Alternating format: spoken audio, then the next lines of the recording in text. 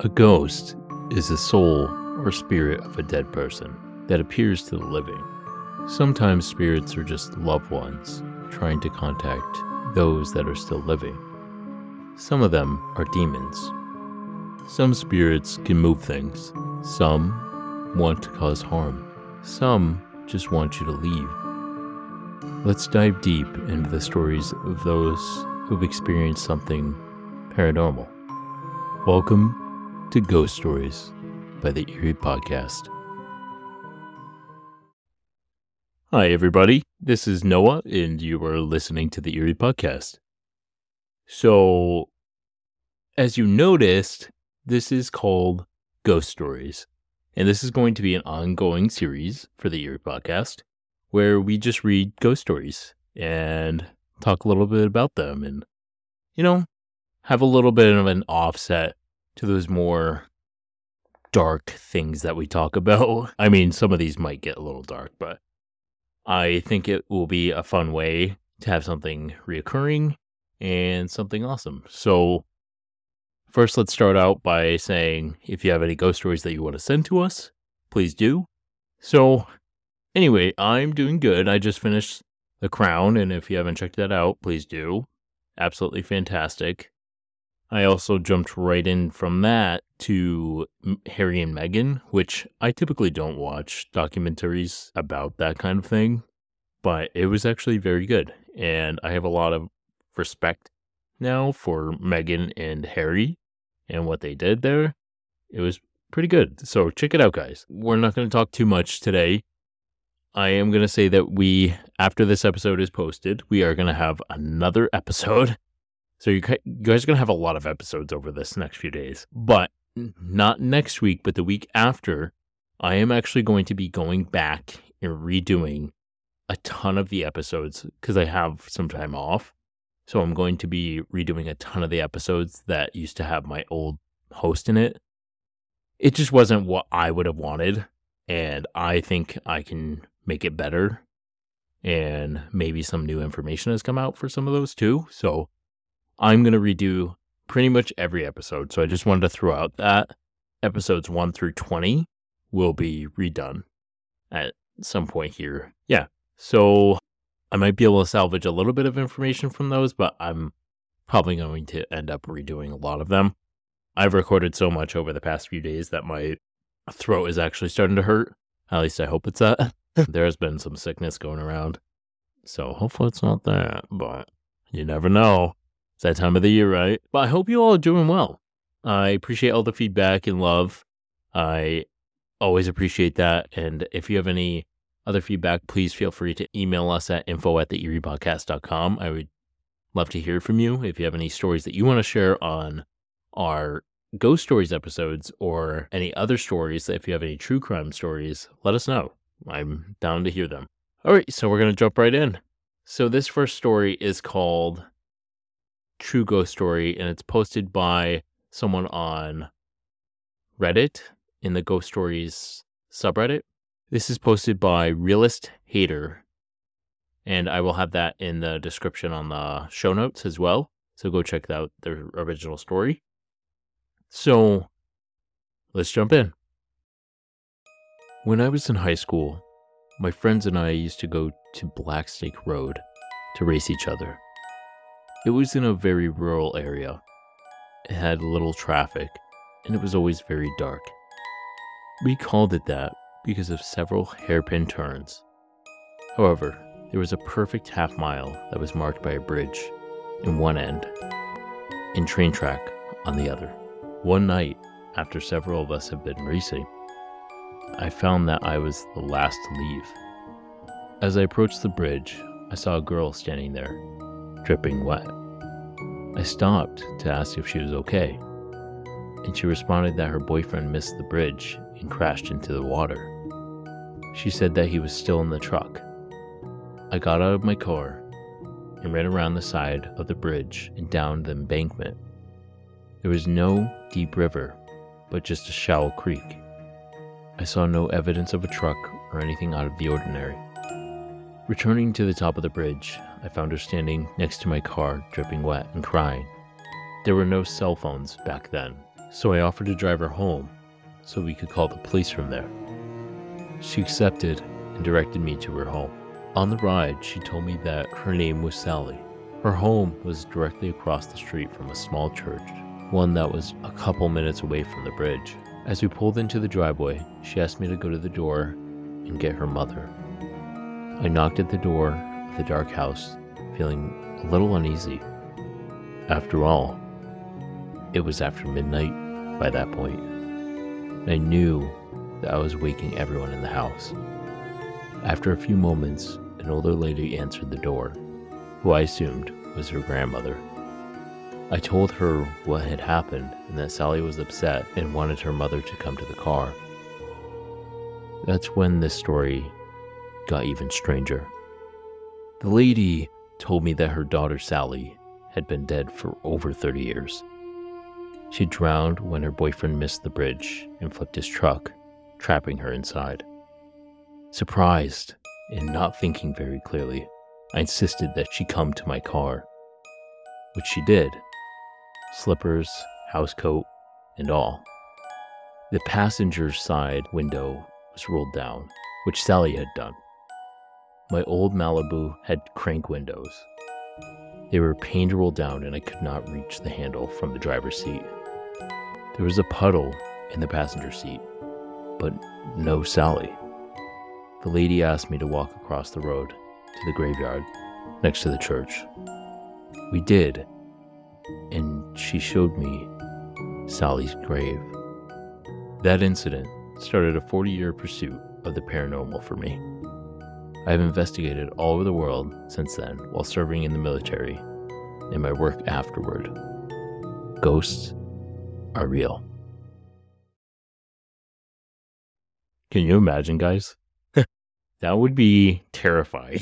I mean, I think it's cool to have experienced something so vivid, because a lot of experiences are just kind of a transparent entity that's in your home or just somewhere you are. A lot of experiences don't show someone that seems like a living person like that. So strange, but very, very cool story. I feel bad for Sally and her boyfriend. That's a shitty way to die, but I mean, she's always with us, right?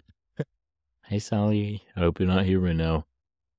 All right, so this next one was posted by Mick Kimball 0664, and the title is Bought My First House and Found Out It Was Haunted.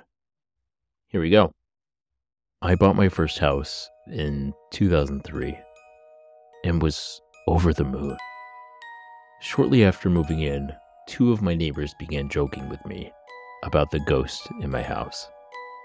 Well, I thought they were joking, so I just played along, pretending I had seen one, and it was no big deal.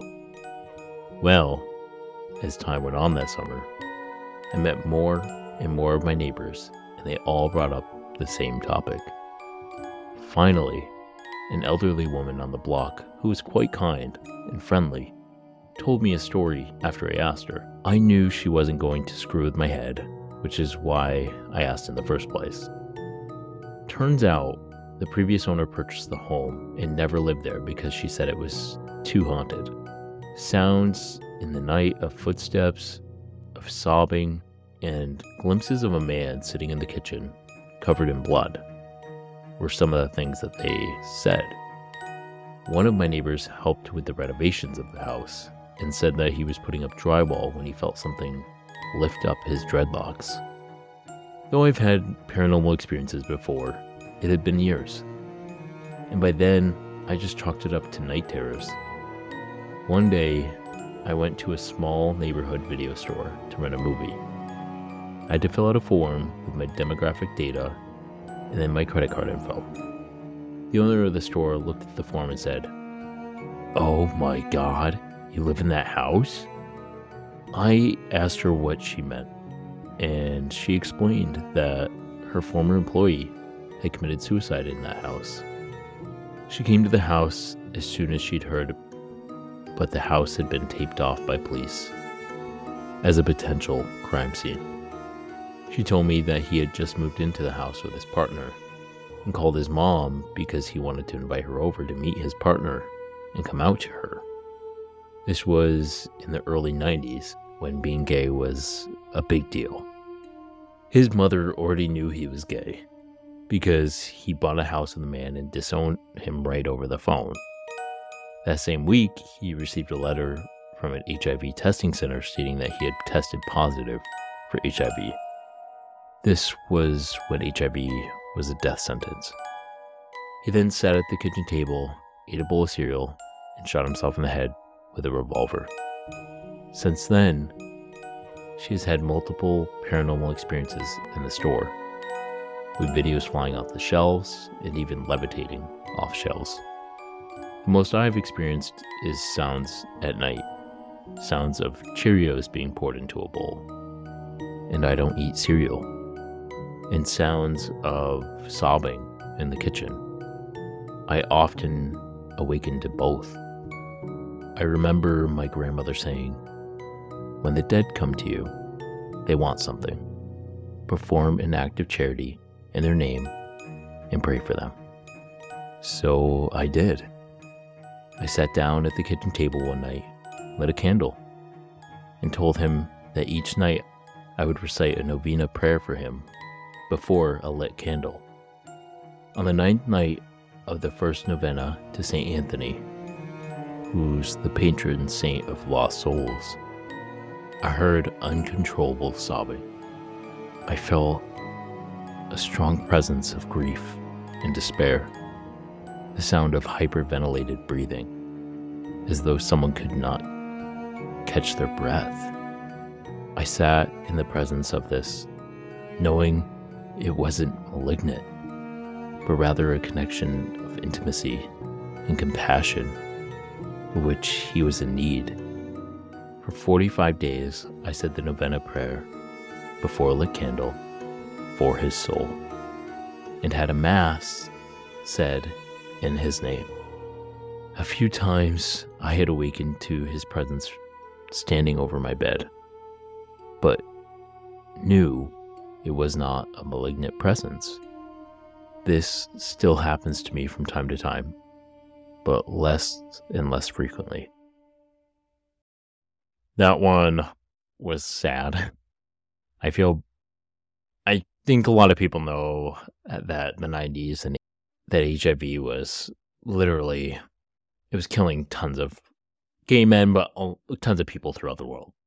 And now people can live with HIV and live normal lives, but at this time, the medications just weren't invented yet, and it was literally a death sentence. I wish that things didn't happen this way for this spirit, but it was cool to see that this guy recognized this and gave him tribute and tried to help the ghost. I think that seems really cool. So cheers to Mickey Kimball or Mick Kimball. I think that that's so awesome. I will have the link for this one in the description. But if I had a ghost that came to me and I felt like it wasn't a malignant spirit, then I would probably do the same, I probably wouldn't say a prayer because I'm not religious, but so sad. But cheers to that guy. And can you imagine being in a video store? Throwback to video stores, right? I mean, maybe some of you didn't get to experience those, but I miss those. It's a throwback. I miss going to the store, getting a video or a DVD, just bringing it home, watching it, returning it. But now we have Netflix, so it's a little bit easier. Oh, all right. I'm glad I live alone and I started to do this now. All right. So this next one is called My Trip to the Slaughter Yard, a story my mom wouldn't tell me until my 30s. This was posted by user wolf_dream on Ghost Stories subreddit. So let me start out by saying I enjoy writing, so this will be long. It is nonfiction, but will hopefully be an interesting read. I also admit that I have absolutely no memory of this experience. I was a little over 2 years old, and just started to walk on my own when this event took place. My mom only told me about this story around 3 years ago when I was 32 and about to get married. My mother was raised in a very tiny fundamentalist Christian community, had no belief in the paranormal. She believed that our souls sleep until Judgment Day or something like this. Ergo, there are no ghosts or spirits to haunt houses. Even over 30 years later, she still sounded terrified as she told me this. This woman who always talks way too loud and was literally whispering by the end of it. And she was white as a sheet. I believed her completely, and still do. My mom never talks about stuff like this. I'm just glad I can't remember it too. In 1988, my parents had their second child. This was my brother, Victor, which is an alias. We were very crowded in our rented flat with 2 babies. My parents decided to move to a rambling old 2-story farmhouse on a 7-acre plot in southern Ohio for more room for the family. It was way out in the sticks and took almost an hour to get to town from there. My mom said the first time I saw the house, I freaked out. I was crying and saying things like, "Don't like mean house. Mean house, ugly house, don't like. Scary house, mama, don't like." My mom says this behavior was very out of character for me. But I stopped complaining about the house after a few weeks, so she chalked it up to the stress of the move. Now, this house was ramshackle as fuck, and in the middle of nowhere. The kitchen was to the far rear of the house, and until recently, before we moved in, still had a working, ancient, wood-burning cooking stove against the back wall. This had caught the back wall on fire a couple of months before we moved in and caused a lot of damage. A lot of this damage wasn't fixed, so my young, broke parents got a very cheap rental agreement. Gotta love the 80s.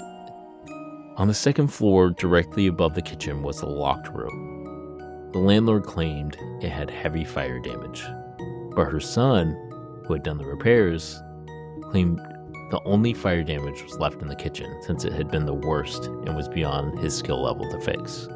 Either way, the landlord was adamant that the room was off limits, and my parents always respected that.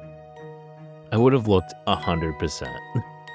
I know all this because I heard stories about the crappy farmhouse with the creepy door my whole life. There were pictures of us and around the farmhouse. The locked door was right next to the upstairs landing, so there was no avoiding it. And both my parents have told me it gave them the creeps. A few months after we moved in, my mother and I were in the yard with our pit bull Doberman mix, Boss. She was hanging laundry, and I was rolling around with the dog. She said that's just as she noticed that everything was way too silent. Boss started going apeshit from surprisingly far away. About 500 yards from the house, on the left, there was a small duck pond.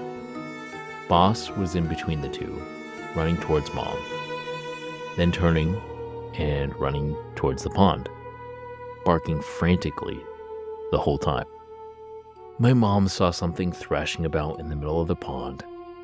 She took off towards the water full speed. Boss beat her there and dragged me out of the water himself. Thank you, Pupper. Love you.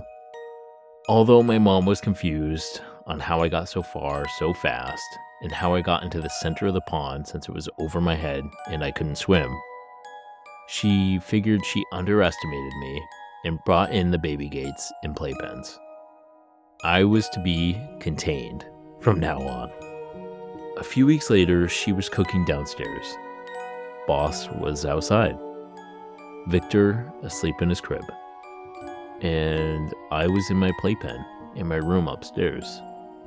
I also had a gate on my door and one at the top of the stairs. The stairs ran up from the side of the middle kitchen. So my mom said she could listen for us crying, fussing while she was cooking. My mom said no longer than 15 minutes after the last time she looked in on us kids, Boss started going crazy again in the yard. She runs up to check on us. Victor's still sleeping.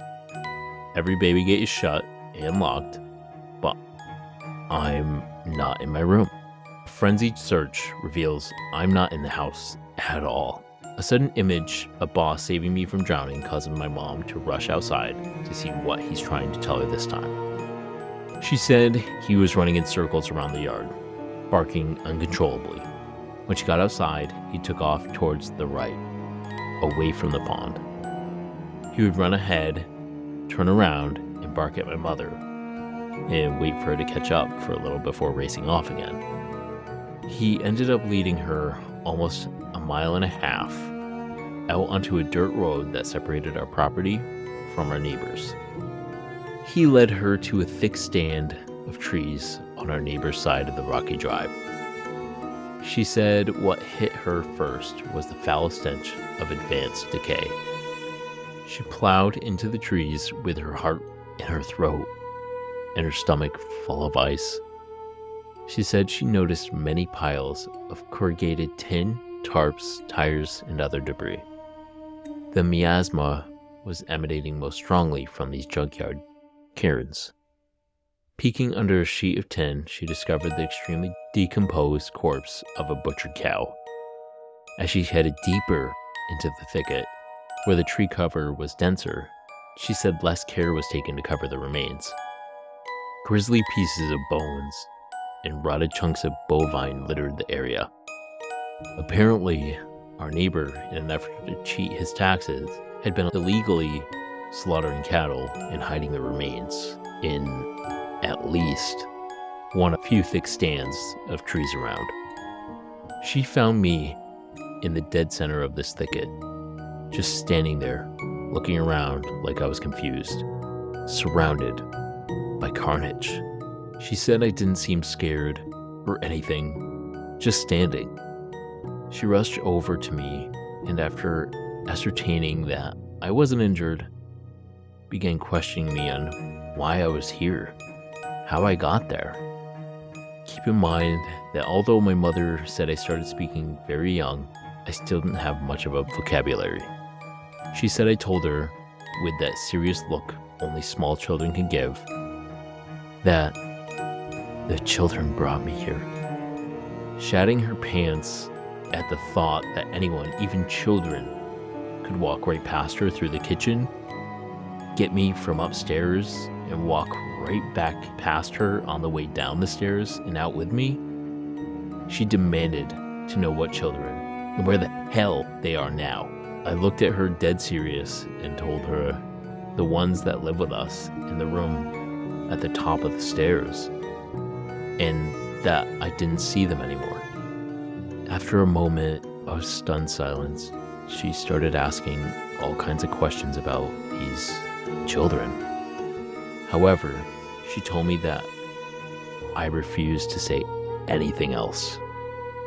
She said as long as she questioned me about what happened, I would just stand there staring at her with a serious expression and my mouth closed. She said this same pattern held true every time she brought it up to me, so she was always left wondering, and immediately began hounding my dad about moving closer to town. While the incident with me getting to the pond was highly unlikely, it was at least remotely possible. My mother is adamant that me being in a hidden slaughter yard that day was flat impossible.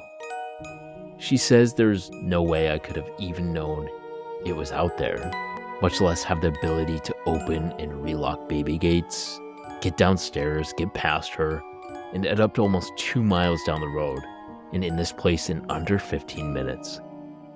I was only 2, and as slow and clumsy as most toddlers are, as I said, she is still shaken by it after 30 years. Personally, I have no idea what happened that day. I've thought about hypnosis, but haven't yet decided if I really want to remember. Maybe it's better to to let it be a mystery. Because whatever the fuck those things were, I really don't think that they were children. That one was so good and so creepy. Kudos to you, Wolf Dream. Like, so good. Fucking loved it. Yeah, no, I don't think those were children either, dude. Like, freaking creepy. So, that was the last one. Tell me, guys, what do you think of this type of episode? Do you like this, or is it a little too creepy for you? Let me know. I like telling ghost stories and stories in general, so if this isn't your cup of tea, maybe send a story in. I would love to do some true crime stories as well, but yeah, send me your stuff, and I will absolutely share it if I can. Yeah, so that's it. We will have another episode out very soon yet again, and then we have a special episode with a special guest coming at the end of this week, or at the end of next week, right before Christmas, whatever that is. My idea of time is just so much together. I can't wait to have a little bit of time off, but yeah, I hope you guys love this story, or these stories. Make sure to check out our Instagram and our Facebook. Our Instagram is instagram.com/theeeriepodcast. Our Facebook is the same, facebook.com/theeeriepodcast. And our website is theeeriepodcast.com. If you want to send us a story, send it to info@theeeriepodcast.com. I really want to do just like a listener story episode. So I had a couple of stories sent in, but I'm not, and this is not me trying to be rude at all. It was just like, they were just like, oh, I was haunted. Okay, well, I can't tell a story. I can't do a whole episode about 2 sentences. So if you send me more, anyone who sent me them so far, if you send me another version of that with a little more information, I would love to share it. I really, really would. But yeah. All right, guys, I will see you very soon. And let me know what you thought about this. All right, bye. Ghosts coming to eat me, taking me to the park, all the carnage, starting to get dark. Ooh, ghosties.